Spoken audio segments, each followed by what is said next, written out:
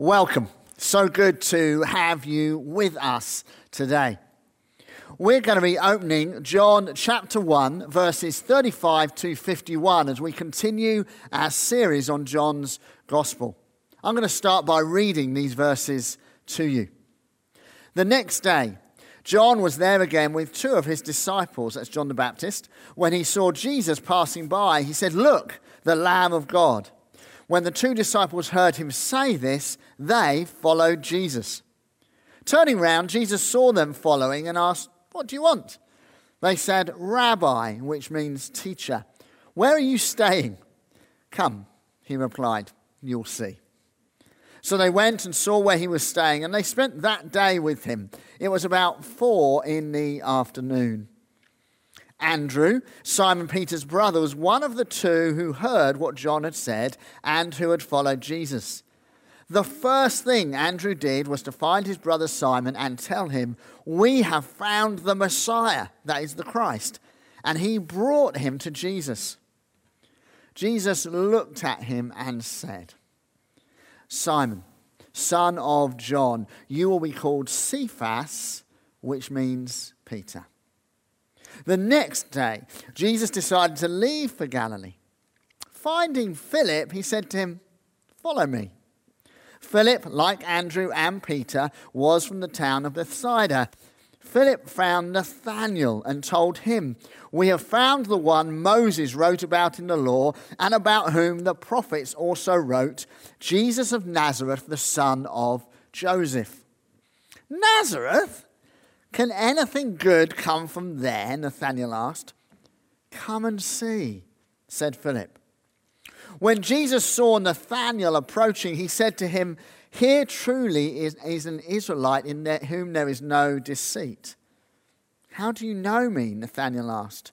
Jesus answered, "I saw you while you were still under the fig tree before Philip called you." Then Nathanael declared, "Rabbi, you are the Son of God. You are the King of Israel." Jesus said, "You believe because I told you I saw you under the fig tree. You will see greater things than that." He then added, "Very truly I tell you, you will see heaven open and the angels of God ascending and descending on the Son of Man." Excuse me.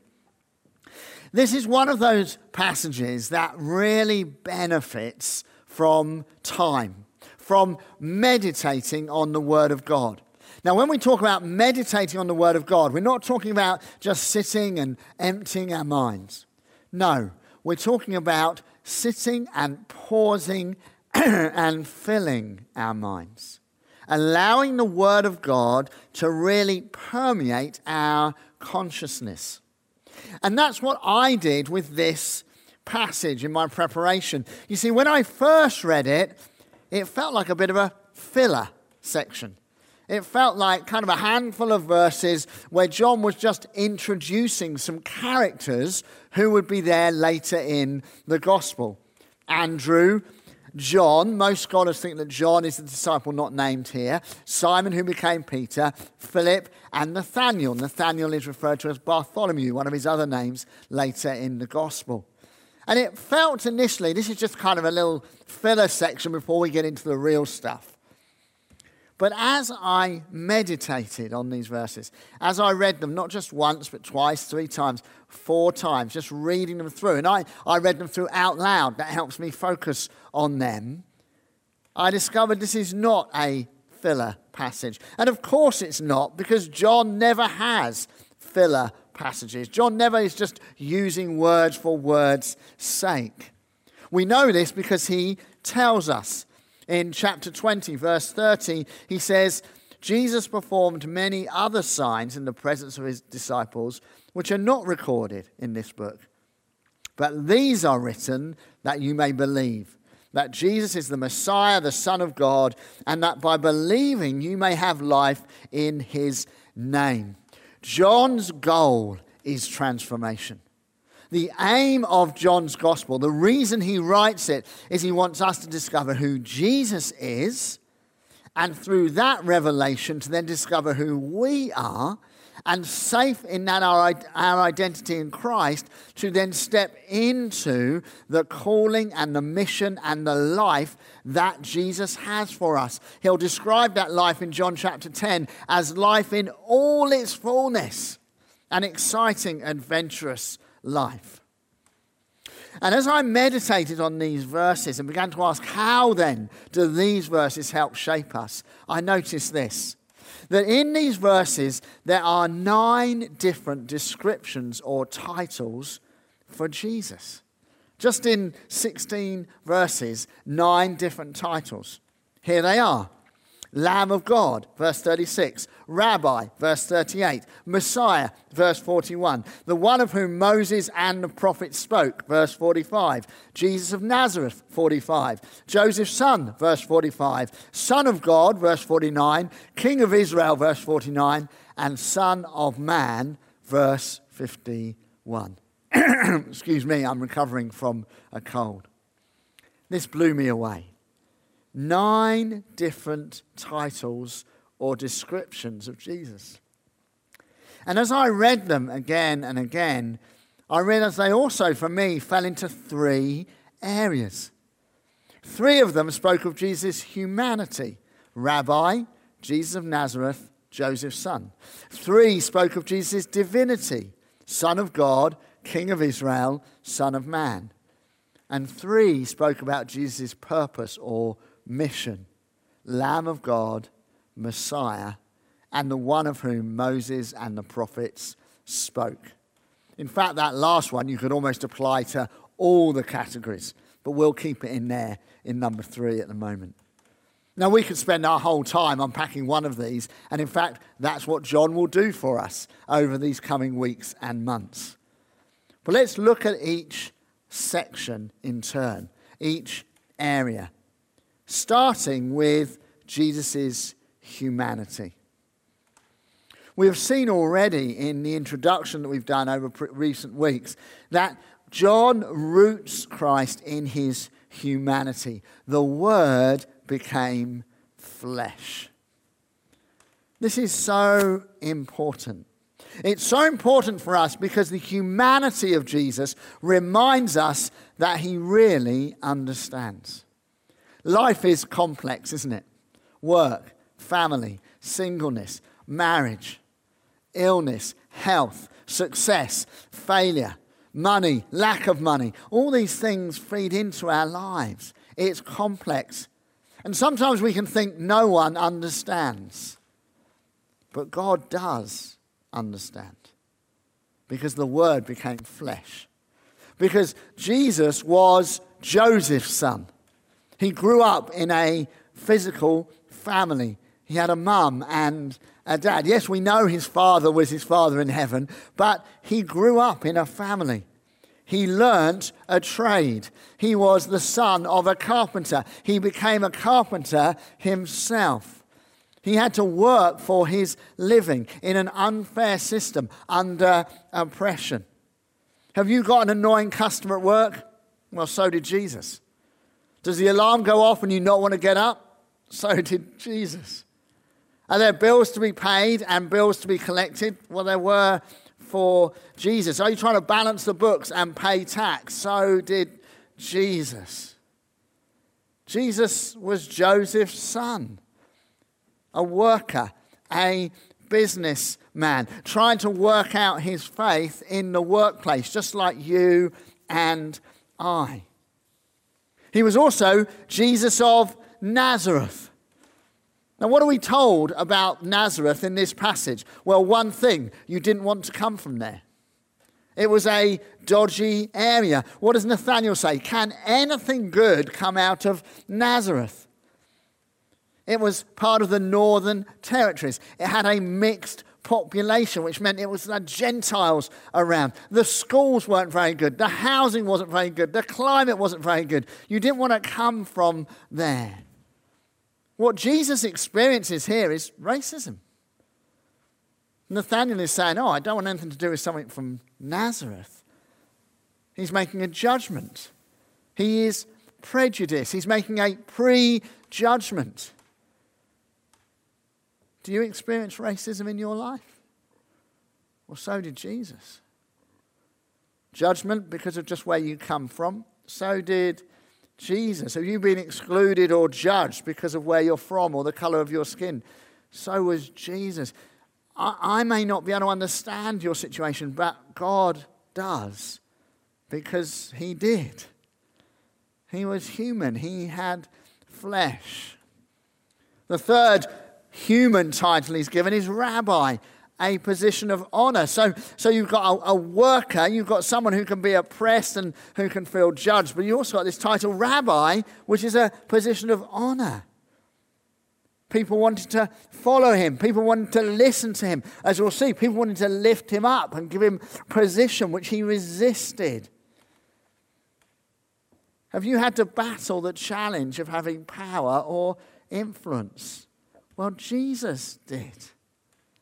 He chose the way of humble service, and he encourages us to do the same if we have that position.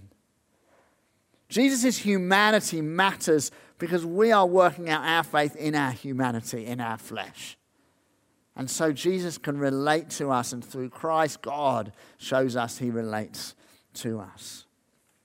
But we also have the divinity of Christ, Son of God, King of Israel, Son of Man, which is a phrase Jesus uses of himself, and it points back to Daniel, the book of Daniel in the Old Testament, where Daniel sees one like the Son of Man. It's a clear divine title and encounter. These titles speak of the divinity of Christ. Jesus' humanity connects God to our humanity. Jesus' divinity speaks transformation into our humanity. Jesus' divinity is revealed in this passage through both the words and also his actions. See, Jesus in his divinity brings revelation to both Simon and to Nathanael. Says of Simon, Jesus looked at him and said, "You are Simon, son of John. You will be called Cephas," which when translated means Peter. Names are important, aren't they? Names matter now. Parents spent time choosing the right name for their child. In Hebrew culture at the time of Jesus, names meant so much more. They defined people. They gave authority to people. To give someone your name was to be open to them and give them some authority over you.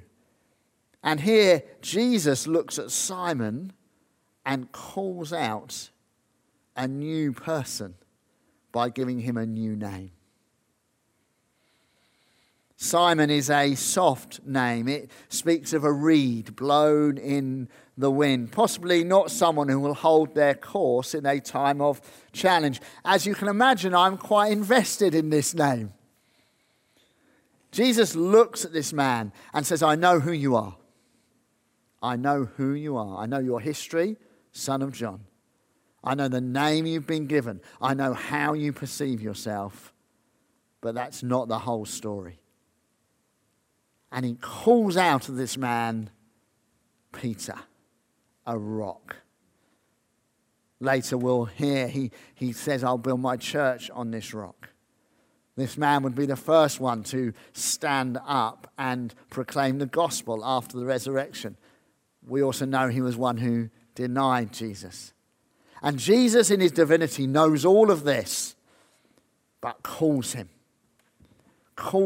empowers him, equips him, renames him, speaks change over him. He does the same with Nathanael. Verse 47, Jesus saw Nathanael approaching. He said of him, "Here truly is an Israelite in whom there is no deceit." "How do you know me?" Nathanael asked. That's a really good question, isn't it? How can you make that judgment of me? I love the little interplay here. You see, Nathanael's made a judgment, hasn't he, of Jesus. How can anything good come of Israel? Out of Nazareth, a negative judgment.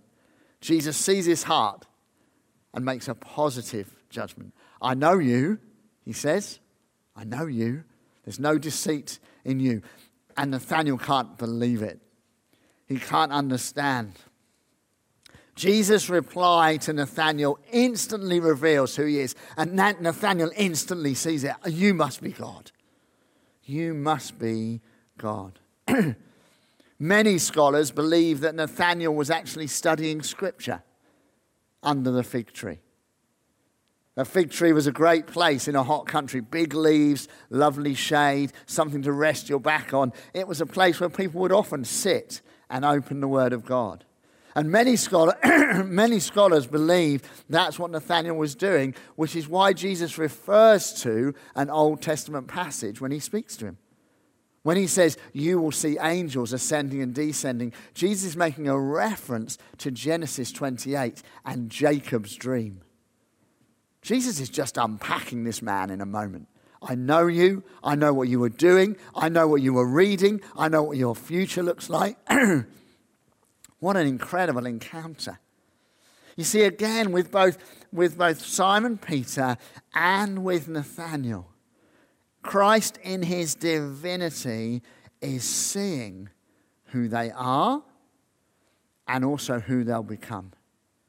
He knows their weaknesses. He knows their strengths. He reads their character. He knows their heart, and he speaks in faith. You will be a rock, he says to Simon, and you'll be called Peter.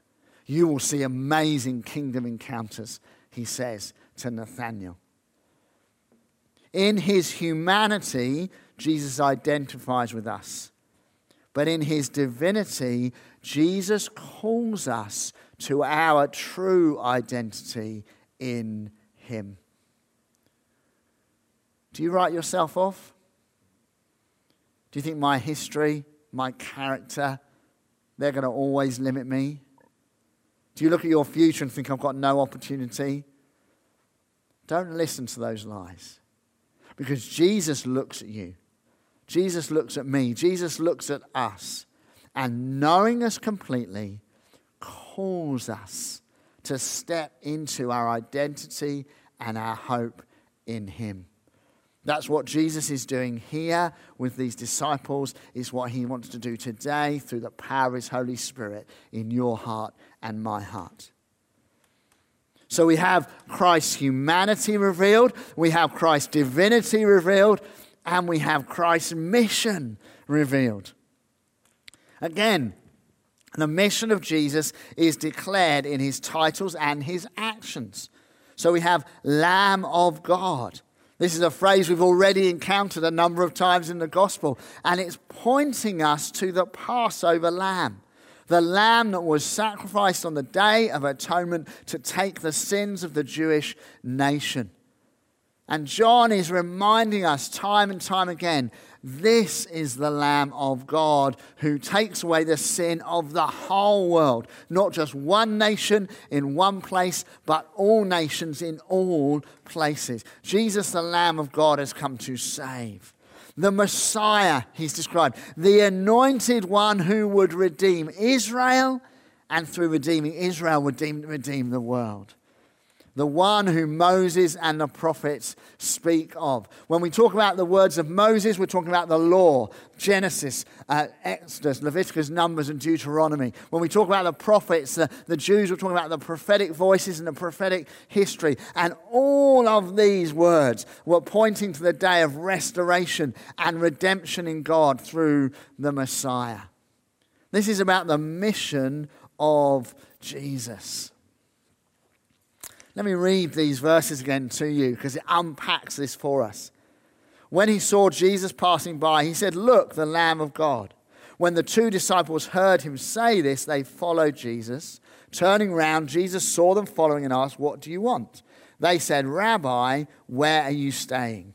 "Come," he replied, "and you will see." The next day, Jesus decided to leave for Galilee. Finding Philip, he said to him, "Follow me." So we discover the mission of Christ through his titles, but also through what he does. I love this moment where John is talking to two of his disciples, and Jesus happens to walk by. It's like, this is no accident. I can picture Jesus and John, who were cousins. I can picture Jesus kind of looking up and catching John's eye, and John catching Jesus' eye and thinking, this is the moment. This is the moment when my role, John the Baptist's role with these two disciples, is over. I need to pass them on. And he kind of says, oh, look, there's the man I was telling you about. And they turn and see him, and they kind of follow him, and they're a bit nervous. And so when he turns and asks them, they ask him this strange question, where are you staying? It's like an embarrassed teenage boy wanting to talk to a girl and at the last moment asking her the time. It's like, And Jesus says, tell you what, let me show you. Jesus always loves to show us rather than just tell us. But Jesus is seeking them. He's looking for them. He's not just hoping they might follow. No, he's seeking them. And then again, the next day, it says, the next day, Jesus decided to leave for Galilee, finding Philip. Well, why does he find Philip? He finds Philip because he was looking for Philip. See, Jesus has come to seek and save the lost. He identifies with us in his humanity. He transforms us through his divinity, but he seeks us in his mission. He is looking for us. He wants us for a relationship. He's not just trying to do some theological transaction. No, he loves us. In his humanity, he identifies with us. In his divinity, he calls us out to be who we truly are. And his mission is to show us that he loves us, that he delights in us, that he knows us by name. In his mission, Jesus is lifting our eyes to the face of the Father. He's lifting our hearts to connect with the kingdom mission that we were created for, right back there in the beginning. Rule over the earth and subdue it. Bring the kingdom of God wherever you go. This is the mission of Christ. John reminds us through these verses and throughout the gospel that mission is the context for discovering who Christ is. He describes the mission of Christ in order to reveal the identity of Christ. And he calls us into the mission of Christ that we might discover our true identity. We must never forget that our kingdom calling, our kingdom mission is the context for our relationship. It's not the reason for our relationship. God loves us because he loves us. God doesn't choose us to get a job done. He chooses us because he wants a relationship with us. But then the context of that relationship is the kingdom of God and mission. And what I love about these verses is the simplicity of working out that mission. And this is where we're going to land.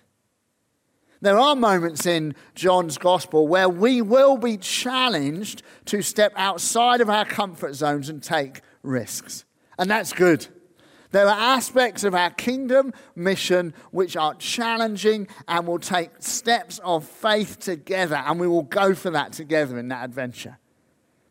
But in these verses, we're just shown the beautiful simplicity of Christ's mission. And it's this: come and see.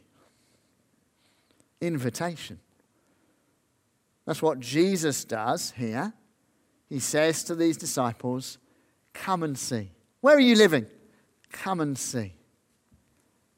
And then they do exactly the same to the people they love. You see, with Andrew and with Philip, what do? When Jesus has said to them, come and see, and they encounter Christ, what's their first reaction? To go and find the people they love and say, come and see. Come and meet who I've met. Come and discover what I've discovered. This is the simplicity of mission. To meet Jesus, to respond to his invitation to us, and then to take that invitation and give it to those around us, starting with the people we love. You'll notice here that Philip and Andrew don't go out to the crowds. They don't go to speak to people they don't know. No, they simply go to brothers and friends. And friends, that's what God is encouraging us to do this year. As we respond to Christ's invitation to us, as we meet with him afresh, as we discover more about who he is and then about who we are, the next step is to go and invite. To say to our friends and our family, come and see. Come and meet the one we have met, who understands us in his humanity, but wants to transform us through his divinity. Let's pray. Father God, we thank you that you call us by name. We thank you that you know us. You know who we are now, but you also know who we'll become. And that by the power of your Holy Spirit, you are transforming us from one degree of glory into another. Help us to live in the good of your call and in the security of our identity in you, that we might be blessed and that you might be glorified. Thank you, Lord. Amen.